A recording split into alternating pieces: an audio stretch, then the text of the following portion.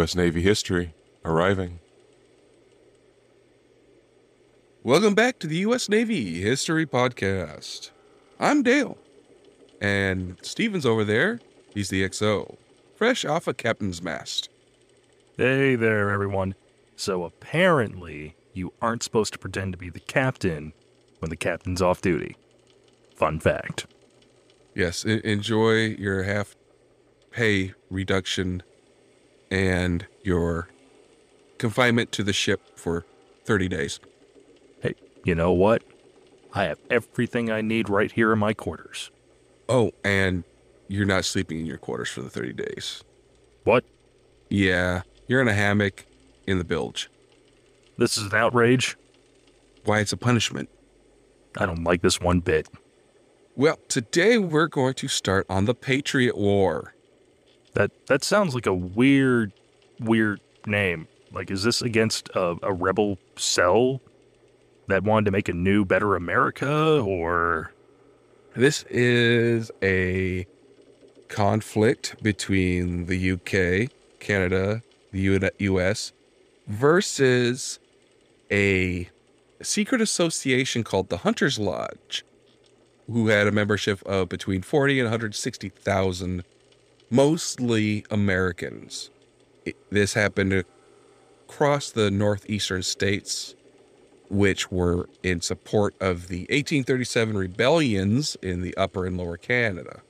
Why do I feel like this is the origin story for a comic book villain?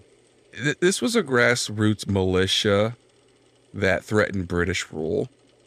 It is the largest deployment of American troops against their own citizens since the Whiskey Rebellion of 1794.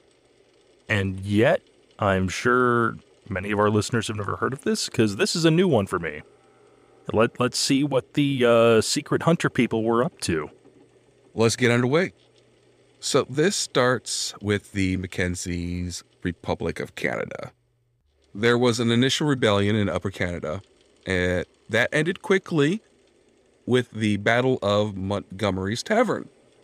A lot of the rebels fled to the United States, and Mackenzie established a short-lived Republic of Canada on Navy Island in the Nigeria River. And then a little while later, he withdrew from armed conflict. And even before the battle, a large meeting of men in Buffalo met on December 5th in 1837 and appointed a committee of 13 people to organize support for the rebels. Mackenzie arrives December 11th in Buffalo and is met by Thomas Jefferson Sutherland, who was the major organizer of Patriot support for Mackenzie at Navy Island. He convinces Russelander von Russelander to become commander-in-chief of the Patriot forces. Now, von Russelander was a West Point graduate and had fought with Bolivar in South America. Wouldn't this constitute treason? I feel like this would constitute treason. Well, this is Canada right now, so it's not treason. Ah. You said Buffalo, I assume New York. Yes. Oh, okay, so they fell back to United States territory, but their aims were still Canadian. Right. Yeah, okay, right. Okay. So they went to Navy Island December 13th and found 24 men to go with them. Now, Navy Island is in Canadian waters, which meant that they could not be implicated by the U.S. in military actions. So this just became a false flag up. I don't know if it's false flag, but they're trading very carefully. And they're operating under their own decisions, like they're not under any sort of orders from superior officers, Congress, anything. Oh, no, this is a rebellion. It's a militia. Right. Yeah, this has nothing to do with the U.S. government. Now, these guys were supposed to launch an attack in support of the Duncombe uprising in the London district. And Mackenzie declared that the provisional government of the Republic of Canada 300 acres of government land was offered to each of his volunteers. So over December, large meetings were held in towns all along the border, including Burlington, Albany, Rochester, and Buffalo, Cleveland, and Detroit, and they promised aid. And by the end of December, he had 500 volunteers. Now, Duncombe's revolt failed, so that meant the main purpose of seizing Navy Island was now gone, and it was evacuated January 14th, which ended that little republic that they made. So December 29th, the steamship Caroline, which was captained by Gilman Appleby, carried supplies between Buffalo and Mackenzie's encampment on Navy Island. And on December 29th, and Colonel Sir Allan McNabb and Captain Andrew Drew of the Royal Navy crossed the international boundary and seized the Caroline, chasing off her crew, setting her on fire, and casting her adrift over Niagara Falls. Huh. They killed a Black American named Amos Dufree, which sparks an international outcry. The case was finally disposed by the U.S. Secretary of State Daniel Webster and Alexander Bering, and this led to negotiations to the Webster-Ashburn Treaty of 1842. So far, this sounds like not that this is run-of-the-mill, but this sounds like a run-of-the-mill, disgruntled folks decide to take up arms, utterly fail because they don't really have the organization or the numbers, cause an international incident in the process, call it a day. So when does this become a, tens, if not over 100,000 folks in open revolt against the British government and American government? Because right now it sounds like it's just a few hundred. That's when the Hunters Lodge is formed. Oh. Still the same year. Okay. But we have some things leading up to that, of course. All right. The international incident was actually caused by UK, not the uprisers. Okay. So January 8th in 1838, Thomas Jefferson Sutherland was sent by the rebellion leaders to raise a force in Detroit. He finds Harry S. Handy and Dr. Edward A. Feller already holding a public meeting or public meetings to organize a invasion force. Handy was in Toronto in the fall of 1837, where he met Marshal Bidwell and learned of the rebellion from him.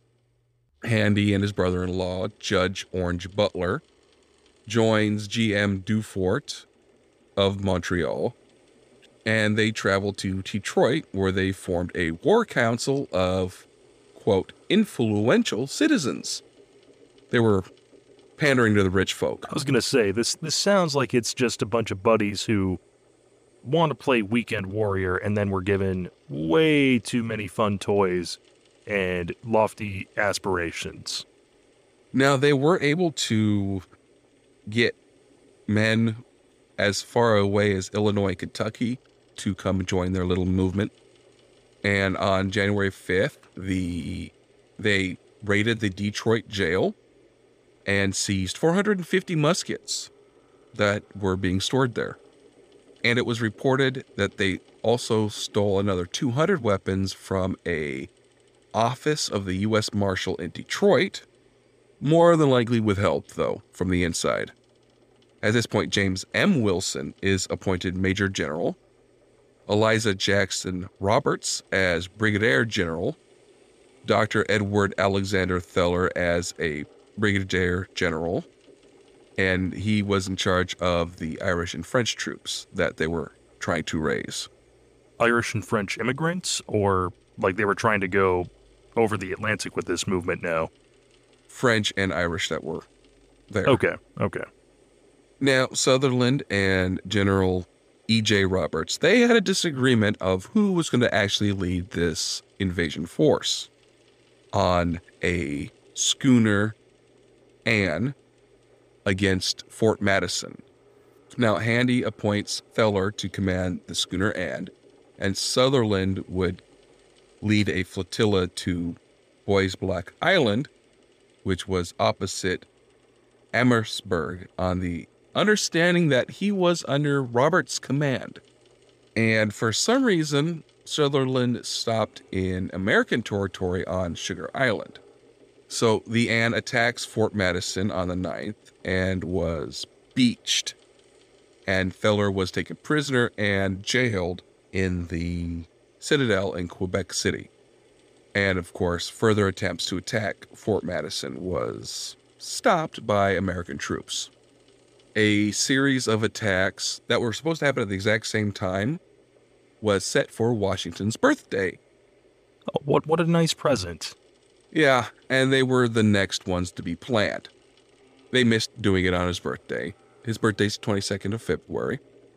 So on the 23rd, the steamboat Erie was heading for Fighting Island, which is 7 miles south of Detroit, and it was carrying about 400 troops from Cleveland under a General Donald McLeod.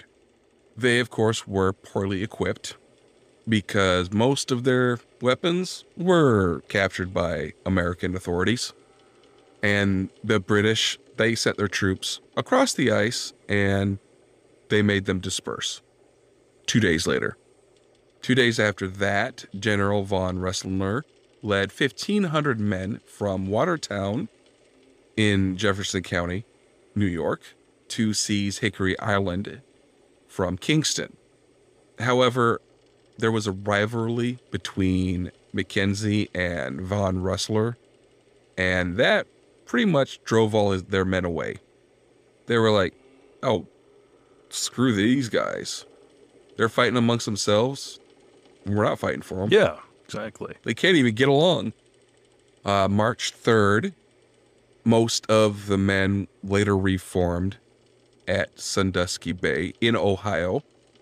They were reformed under the leadership of Captain George von Rensselaer, who is a relative of the general, and General Sutherland also took command as well.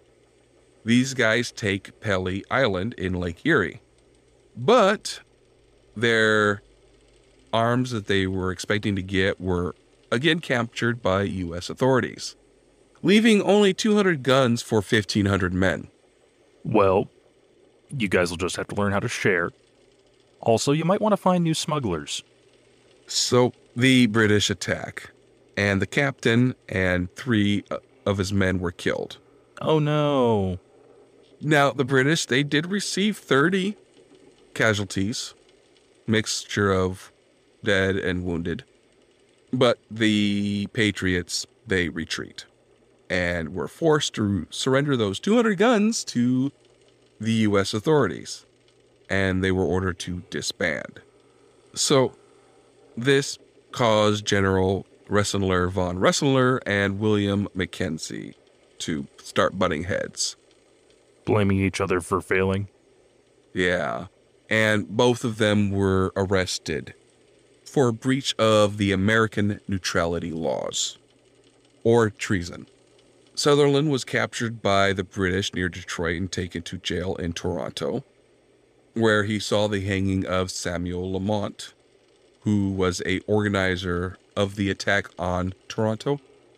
So a committee consisting of General Donald McLeod, William Lyon Mackenzie, and Dr. Charles Dacombe, Dr. Alexander Mackenzie, and a number of other Canadian refugees, they meet at Lockport and form the Canadian Refugee Relief Association. Dr. Mackenzie becomes the president. McLeod, he became the general organizer, and this organization was connected very loosely with the attack on the steamer Sir Robert Peel and a raid on Short Hill. These guys just love to keep on making up new clubs. Yeah. This steamer incident happened on May 29th. The Patriots disguised themselves as Indians and attacked the steamer at Wells Island and burned it. I mean, if it worked in Boston Harbor, I suppose it could work again. Yeah, but that was for tea. This was just to burn. There was no objective aside from, light it up, light it up. Yeah, it was just lighting it up.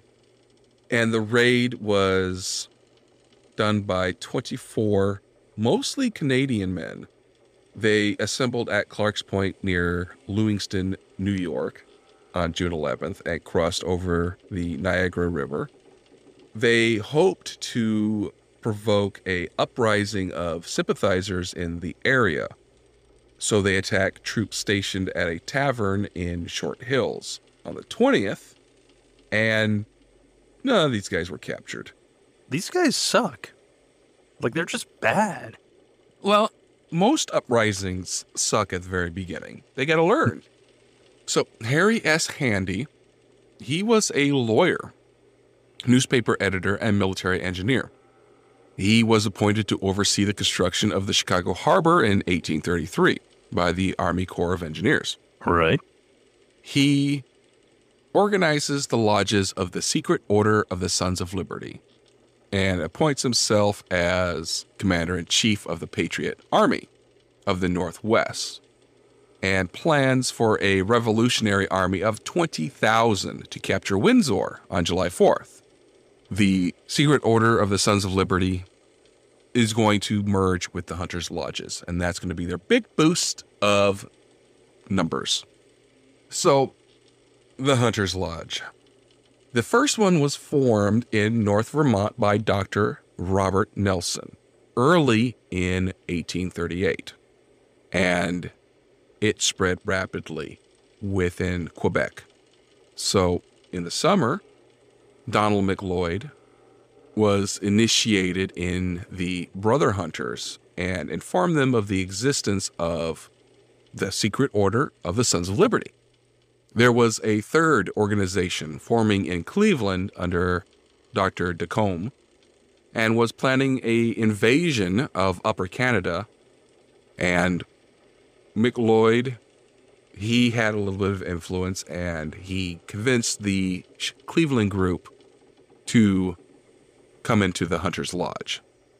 The Sons of Liberty disappeared after a failed raid on Windsor and were pretty much just absorbed by the Hunters' Lodge. And that is how the Hunters' Lodge is formed. It's modeled on the Masonic lodges, and they adopted similar secret signs, hierarchical orders, and rituals.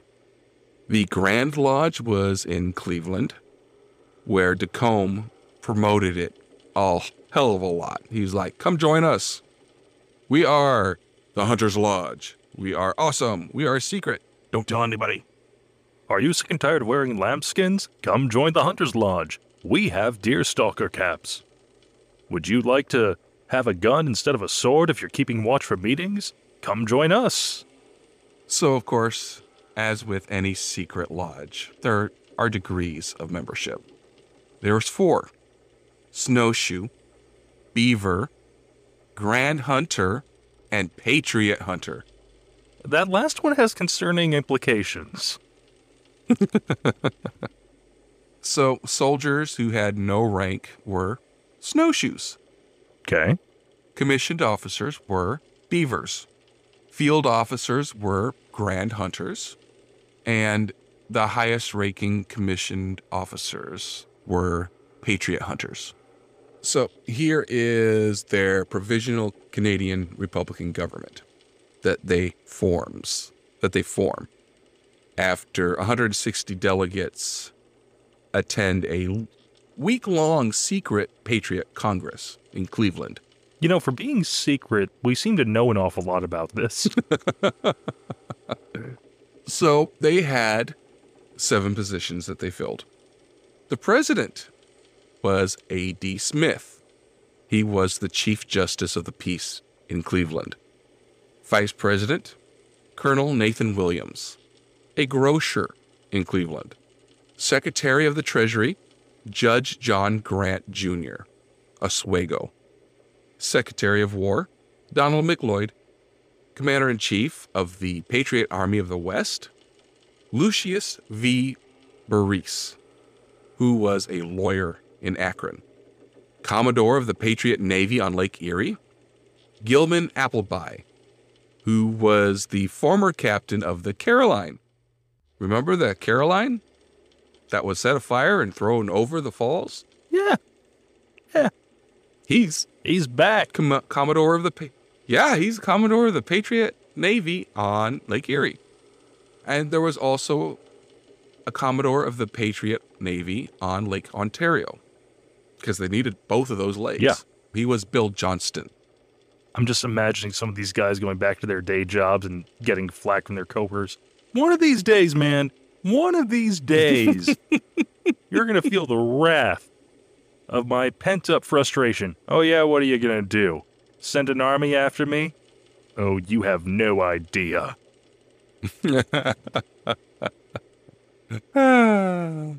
So they had a couple battles. Here's the Battle of the Windmill. This happened November 13th to 18th in 1838. There were two lodges in Eastern and Western divisions, and they agreed that they would launch a invasion of Canada on the 1st of November. Just these two lodges. This wasn't organized with the rest of the Hunters Lodge. Well, it's the Eastern and Western divisions. That might only be the Eastern and Western divisions. Oh, okay. So it was the whole organization. It wasn't just two local lodges saying, you know what, we're going to stick it to the Canadians. Well, I mean, the lodges, they existed in Vermont, New York, Ohio, Michigan. So, Western states, West divisions, Eastern states, Eastern divisions. I can't get more specific because there is no more specific information on it. All right, well, any current The Hunters Lodge members, I know you're out there. I know we're showing up on your radar because, you know, we're speaking of the society that is not to be spoken of. If you'd be so kind as to reach out to us with the annals and histories of your, I'm going to say great, simply to stroke your ego, organization, we'd love those details. He wants to be an honorary member. Oh, no, not really. I don't look good in snowshoes or in a beaver cap. Oh, I know you want to be a beaver. I don't want to be a beaver. So the Eastern Division begins their attack on Quebec on November 3rd, under the direction of the Grand Lodges in Montreal and St. Albans in Vermont. The Western Divisions, under the command of Vice President of the Provisional Government, which was, do you remember? If you want to be a member of this lodge, you have to know this information. Oh, no. I've already left one secret society. I couldn't possibly join a second. The Grocer? I Nathan Williams? I knew it was the Grocer, but I couldn't remember his name because it's just so hilarious that a grocer has this position. I can't remember the names. I just remember their day jobs. Well, he planned an attack on Detroit. But Major General John Ward Burge convinced them to attack Prescott on the St. Lawrence River instead. Yeah, that seems like a more simple target to, break in your little militia. And the leader of this attack? Niels Stawolski von Schultz, a Polish soldier who had been part of the Polish Rebellion. So at least they have experienced rebellion leadership. On November 11th, 400 men boarded a steamboat called the United States at Sackett's Harbor in New York. And of course, disagreements arise. Of course they between Burge and von Schultz on the attack plan. And Burge takes 200 men to Ogdensburg for reinforcements. That never appeared. Now, von Schultz and 150 men were aboard the Charlotte of Toronto and reached Windmill Point near Prescott on the 12th, where they set up camp. So the British and American troops, they stop the supplies to Windmill Point. And Canadian hunters who had come in to support them were forced to withdraw. So the standoff ended November 16th when artillery pieces were brought in from Kingston. Yep, that's one way to get people to move. There were 137 men taken prisoner, and 80 of them were killed. But of course, these prisoners, they get a lawyer, John A. Macdonald, in Kingston, who, as it happens, became Canada's first prime minister. The Hunter's Lodge is infiltrating all levels of government. Open your eyes, people. The snowshoes are everywhere. And the beavers. Gotta watch out for the beavers, man. There was also the Battle of Windsor. This was the final hunter attack that was planned, organized out of Cleveland. It had the intention of driving inland to London, which is in Upper Canada. They were also planning a diversionary attack from Port Huron on Sarnia, which was canceled because the British, they deployed on them with a lot of men. Gentlemen, the war's off. Why? The enemy showed up. Exactly. So about 500 to 600 men establishes a camp at Brest, which is 30 miles of Detroit. Lucius was in command of this camp, and he thought that there was not enough men for a successful attack. Now, Roberts, he said, we should attack anyway. And on December 3rd, they seize a steamboat called Champlain. And 135 men aboard landed 3 miles north of Windsor. They set fire to the barracks there at Windsor. You know, I'm beginning to think that this is just a pyromaniacs club. Burning stuff was very prevalent in these days. We've seen that in every single conflict up till now. I'm aware, but those were militaries, not a bunch of guys playing Weekend Warrior and, you know, coming up with some funny little rituals to feel special. Now, they separate into 3 detachments under Cornelius Cunningham. We'll call him CC. William Putnam. We're just going to call him Putnam. And S.S. Coffinbury. We're going to call him Coffin. And they set fire to the steamer Thomas, shouting, "Remember the Caroline." Oh my goodness. Then they take up position in an apple orchard where they are attacked by the Upper Canadian militia. 21 of them are killed and 24 arrested. Bierce and Roberts escaped to Detroit and are joined by Dr. E.A. Theller, who had escaped imprisonment in Quebec. How'd he manage that? He chewed through the bars with his beaver teeth. Nothing can stop the mighty hunter. He uses his beaver training. So, on the 4th of December, the reinforcements finally arrive. I think they're a little late. But the American government comes in and prevents a second attack. The Patriots, they hold a large public meeting where they passed resolutions rebuking the U.S. government for taking arms against its own people. The volunteer army then disperses and ends the Patriot War. Shame on you for taking up arms against us. Okay, we're done now. Bye. Let me guess, they weren't done. Oh, they were done. It's over. Now we're going to get into the aftermath. So, 93 Americans and 58 Canadian prisoners were transported to Australia after being convicted in Montreal at the end of 1838. Because that's where we sent our prisoners at this time. Oh, I mean, we don't. UK does. 93 of them were Americans. Doing crimes on British soil. So they were transported by the HMS Buffalo. Did they burn it? And they arrive in February of 1840.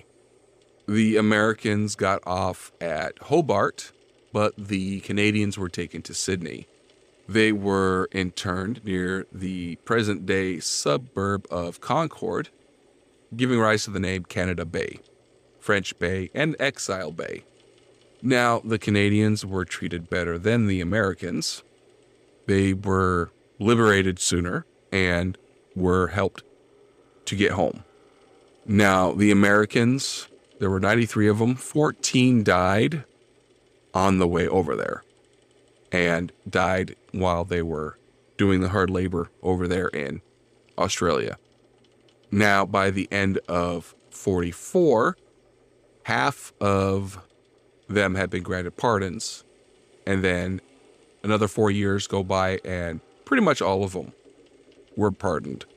Then there was only 5 left, and they stayed there for another 2 years. So, I mean, at the end of this, the rebellion was inspired by the exact same ideals that the American Revolutionary War, the French Revolution, the Haitian Revolution, the Irish Revolution, and Spanish Revolution. All those revolutions had the exact same ideals. Mm-hmm. But it did not end the same way all those other revolutions ended. So, being the U.S. Navy History Podcast, did the Navy of Lake Erie and Lake Ontario for the glorious Hunter's Lodge maritime power ever end up doing anything aside from sinking or burning? You know, the burning of Caroline. Remember the Caroline. Never forget. Yes. Steamship was damaged in the Battle of Windsor. Oh no! So the connection is pretty much the Caroline affair, Navy Island, the attack on with the schooner Anne, Fighting Islands, Hickory Island, Pelly Island. So there's a little bit of boat stuff in there. Okay. Well, and it's an interesting part of, United States and Canadian history that I'm sure a lot of people don't know about. Yeah. But that is going to be it for the Patriot War. I thought it was going to take more than that, but I was wrong. What a splendid little war. Yeah. I mean, it only took a year.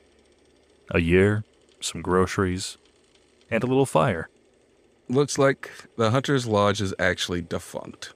Oh, but what's this? A club song? Oh, who can never agree on a plan? Who runs away when crap hits the fan? We do, we do. Send in snowshoes to the front. Beavers gnawing through the bars. We do, we do. It goes on and on. A lot of fire is brought up. Yeah. Well, folks, what I think we learned today is if you're going to start a secret society, don't immediately start planning a revolution. Actually build up your numbers and, do a little bit of training first. And don't intend on invading arguably the strongest international power at the time. Start local, like the grocery store down the street. Take out your rival first. Actually, they did go local. All 3 powers that were involved were local. Well, yes. The Americans, the Canadians, and the British. Yes, but by local I mean, start local, like small town. Don't poke the largest empire at the time.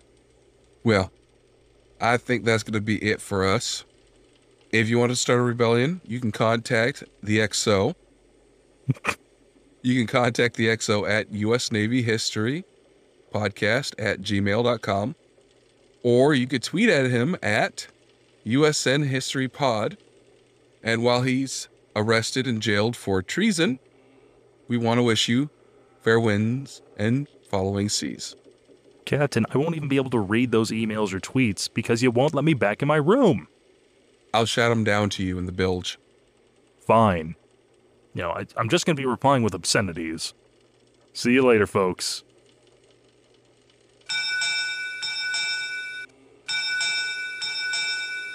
U.S. Naval History Podcast. Departing.